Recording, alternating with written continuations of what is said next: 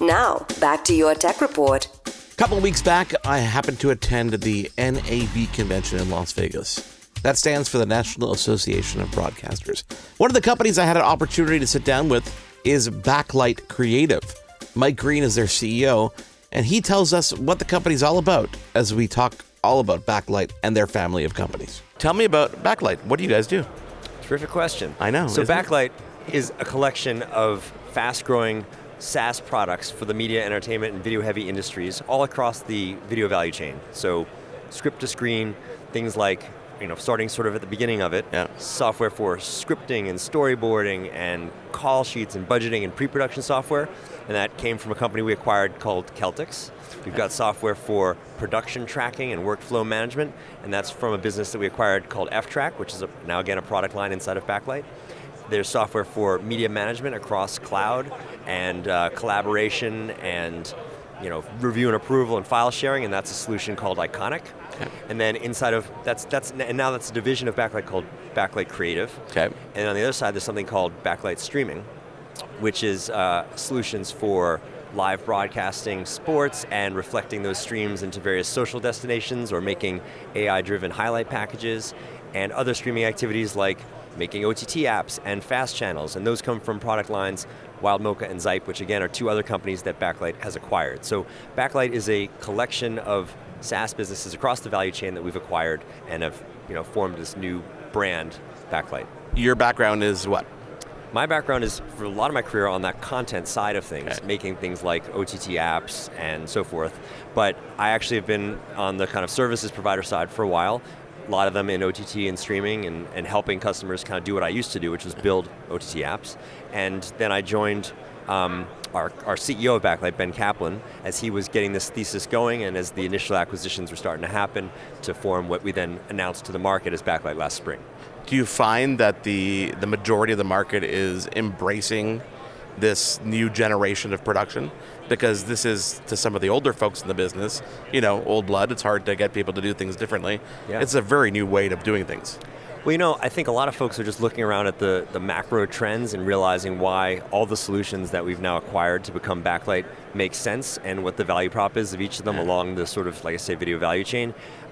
Because there are kind of some, like I say, market trends in terms of the democratization of content creation, which enables more cloud production, the move towards more remote work, which was accelerated by the pandemic, which needs for more remote collaboration and software tools to facilitate that.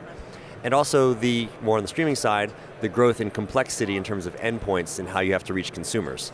And managing that is kind of the focus of Backlight Streaming. So these are sort of macro trends that are pain points for our customers at the biggest media entertainment companies. And while we don't expect any of these given buyers inside of these major companies to need or use at least each one of our solutions, we kind of plug into their workflows and meet them where they are and accelerate, and as we say, dramatically improve each step of the video content creation lifecycle. How many years have you been in the business? Backlight sort of got started in... you personally? Oh, me personally? Yeah. Oh, let's see. I would say, we're on a microphone here, so we're talking about before I'm not asking you how old you are. I'm just asking. I just want to know how many, because I want to figure. I want to go back. I want to talk about the way the industry is now. So the answer is roughly 25 years. Okay. So you and I have been in this business a very, very, very long time.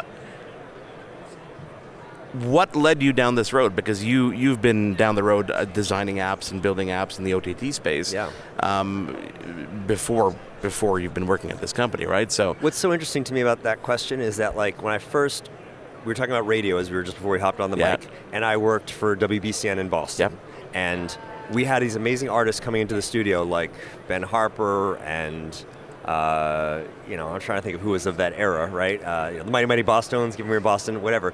They would do great interviews, they would perform live on air, and then what did we do with those assets after the fact? Yeah. We were just starting to figure out how to take those recordings and put them up on the website and let folks, if you had a website at that point, right? Did you have a website at that point? Were they using like a Real Player or Winamp or whatever? But I was trying to drive that strategy, and I don't know if that was sort of, apologies, legal at the time, like those rights, like there's no language around that really. There wasn't really, at that point, that's what the whole copyright, generation happened, I guess, in the 2000s when music started getting rights. Yeah. An interesting story that you're telling, because I was in the radio business when I first started. We were recording interviews on reel-to-reel. and I was cutting tape between breaks and playing things back during a morning show. Yeah. And I was the one who said, why don't we put a computer in this room here so we can record it, because I'm doing this stuff at home that you guys can't do here. And it kind of, similar paths, different directions. I stayed in the audio side, you stayed in the video side. Really kind of almost had to force people to realize that this is a path that's coming.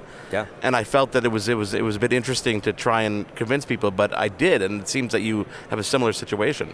Well, I didn't, my path was far from linear, but I mean, in my current world with respect to media asset management, we have this solution I mentioned called Iconic. One of their most important customers is Spotify, and Spotify uses their media asset management to manage the intake of all of these podcasts that are coming from all their podcasting partners, which then get up onto the Spotify platform, which is, if we had that back in WBCN days, that would have been amazing. But, we've obviously made things a lot easier and faster and more secure, with greater visibility, with greater flexibility for how people want to work. Your company, obviously, you work more with broadcasters and those kind of partners, right? Well, it's interesting. I mean, across Backlight, yes. I mean, we're here at the NAB, and if you look at who uses Wild Mocha, it's the biggest sports broadcasters. You can see them on their website.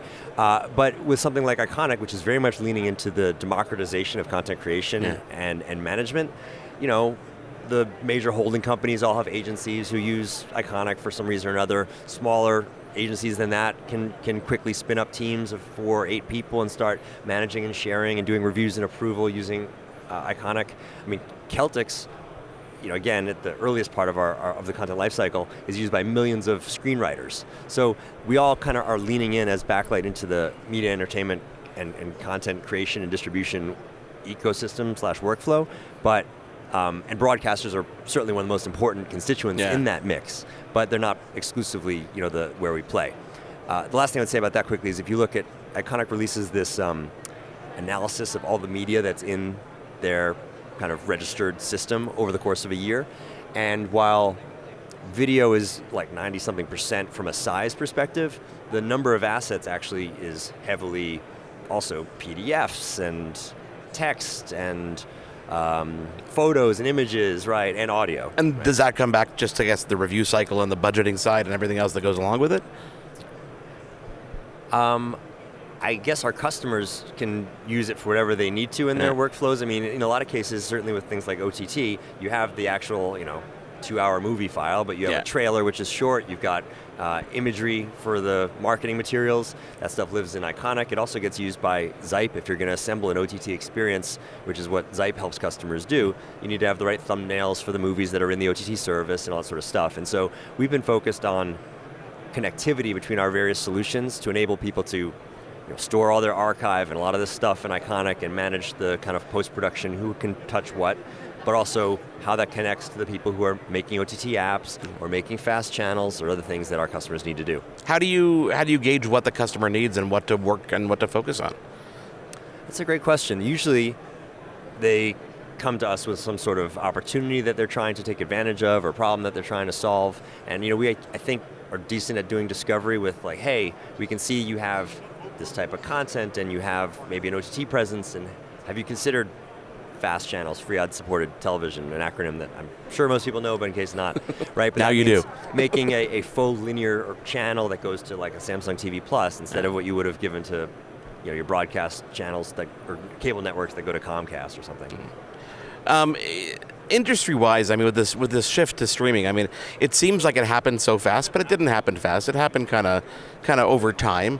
Where is it going next? And we'll get to AI in a second because that's a big question that I got it for you. But people are consuming where they want, how they want, and we have, as consumers, have way more control. But do we? Well, I think it's, we if we have enough money, I guess we do as consumers have control, because we can just go around and assemble an array of a la carte services to watch pretty much whatever we want to watch, but it's not necessarily a great user experience. So there's a lot of discussion, of course, about the bundling and unbundling, and when you see a content provider like WWE say, you know what, we're not doing our own OTT network anymore, we were just giving our content we're licensing it to Peacock, let them be the mega aggregator. There's a seesaw in a lot of these businesses about, control of the end customer relationship or not, or how broad should you be versus how specialized, and whether there's better ROI with each of those approaches. Like, we're inclined to work with whatever strategy the content owners have in their minds. So that being said, you also alluded to the fact that customers use your solutions in different ways. Everybody uses it in a different way. Yeah. Is there any particular solution or in a way that someone's used it that surprised you? Or you've been like, oh, that's an interesting approach. I never really thought of that. Yeah, well, it's such a different answer by sort of product line, because each product line deals with a different part of the video value chain. But in like Zype's world, let's say, you've got customers who can monetize their content by making an AVOD service, ad-supported video on demand service, a subscription service, a TVOD or transactional video on demand service, a live version. They could just make fast channels, they could just do short form. Like, there's so many ways, and smart companies have a good sense of the value of their content in any of those contexts and can do a mix of models. So I'm not really surprised oftentimes. What's interesting for me, though, is in something like F-Track, which is on the creative side of the house, which has software for production tracking and workflow management. It's not just VFX studios with complex pipelines, assembling content for a Marvel movie who use this stuff. It's, product companies like enterprises who make like sealants. We found a company who makes sealants who have all this video content about how you properly use those materials, and they had to know step by step who's doing what in the video sort of assembly pipeline. They want the same visibility and security, I guess, as some of the major studios. Yeah, that's a good point. Never really even thought about that. Talk AI for a second, because we talk about things that are going a little bit too fast than I think we can all handle. It's been, we're now May? Or April? We're April, so we're what? It's been 4 months since everybody in the world has heard about ChatGPT, and suddenly anybody is hearing about AI. This has been going on for longer than just what people have been hearing with ChatGPT-wise. Where do you see AI fitting into this kind of workspace and this workflow for your customers? Yeah, well, I'd say all of our customers in some form are, experimenting or thinking about how AI can help them. A lot of times, if you're you recognize the power of video as a communication medium, and you want to kind of upscale your ability to participate in delivering messages with video, then you're interested in this generative AI approach to video. And can it be good enough? And maybe it's a combination, of course, of human editorial excellence and, bringing more video to bear at scale with AI.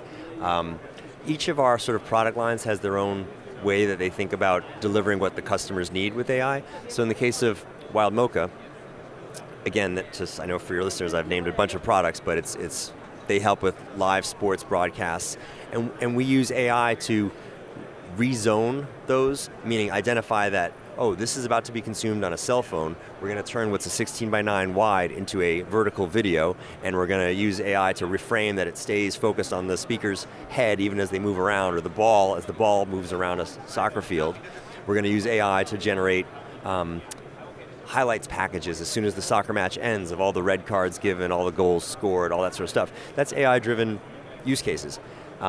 With Iconic, there's a lot of AI from a partner ecosystem to enrich metadata to understand object recognition, what was in this video, or speech to text, or any of these other models. So there's kind of some example like that in each of the areas in where we play.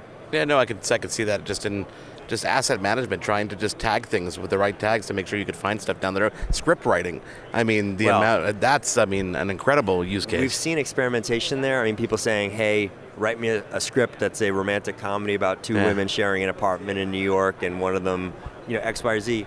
And, I think that the artists in our community, because we care about the creators, are still saying, hey, you know what, there's not a lot of heart in that. I'm not losing my job because of that yet. But I think there's a lot of experimentation out there, and there's a lot of ethical issues that have, of course, been talking about, and how those models are trained on other people's IP and all that stuff. So I think it's early days, but I'm excited to see the curiosity both within our company and in our customer base. What excites you at NAB, National Association of Broadcasters convention that happens, a couple of years off, we're virtual. Yeah. What excites you about being here amongst the people? What are people excited about when they come to your booth? Well, on a personal level, what I'm excited about is that some of these conversations that can be, piecemeal over Zoom seem to accelerate and become so much more of a higher signal-to-noise ratio in person, which I really appreciate. It's a great chance to say thank you, both to partners and customers, but even to my colleagues who are from all over the world who've come together here, and that's a great opportunity. So that may be actually, I didn't plan on giving this answer, but that's kind of what I'm most excited about at our booth, is seeing all these amazing faces around us right now who've come from France, from Sweden, from Australia, and have a real passion for serving our customers. That is Mike Green, the CEO of Backlight Creative from NAB, just a couple of weeks back. This is your Tech Report. There's more Your Tech Report after this. Kids, I'm your eager beaver. And I'm Mr. Grizzly. If you love politics or hate politics, then have we the perfect podcast for you. The True North Eager Beaver. Incisive political commentary. We keep you up to date and give you the political and media literacy you seek to help you cut through the bovine fecal matter. Facts first. Sound analysis. Sometimes I growl. Sometimes I sass. We impart civics and build community. And we share some laughs along the way. Being informed and engaged has never been more fabulous. Or sexy. Catch us on the Dean Blundell Network. Or on our YouTube channel. Or wherever you get your podcasts. Because democracy is something you do. I'm Matt Kundle, host of the Sound Off Podcast, the show about podcast and broadcast. Since 2016, we've been speaking with amazing people who have populated your ears for decades.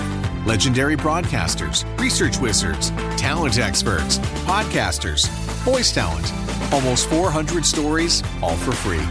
Subscribe or follow the Sound Off Podcast on Apple Podcasts, Spotify, Amazon Music, or at soundoffpodcast.com.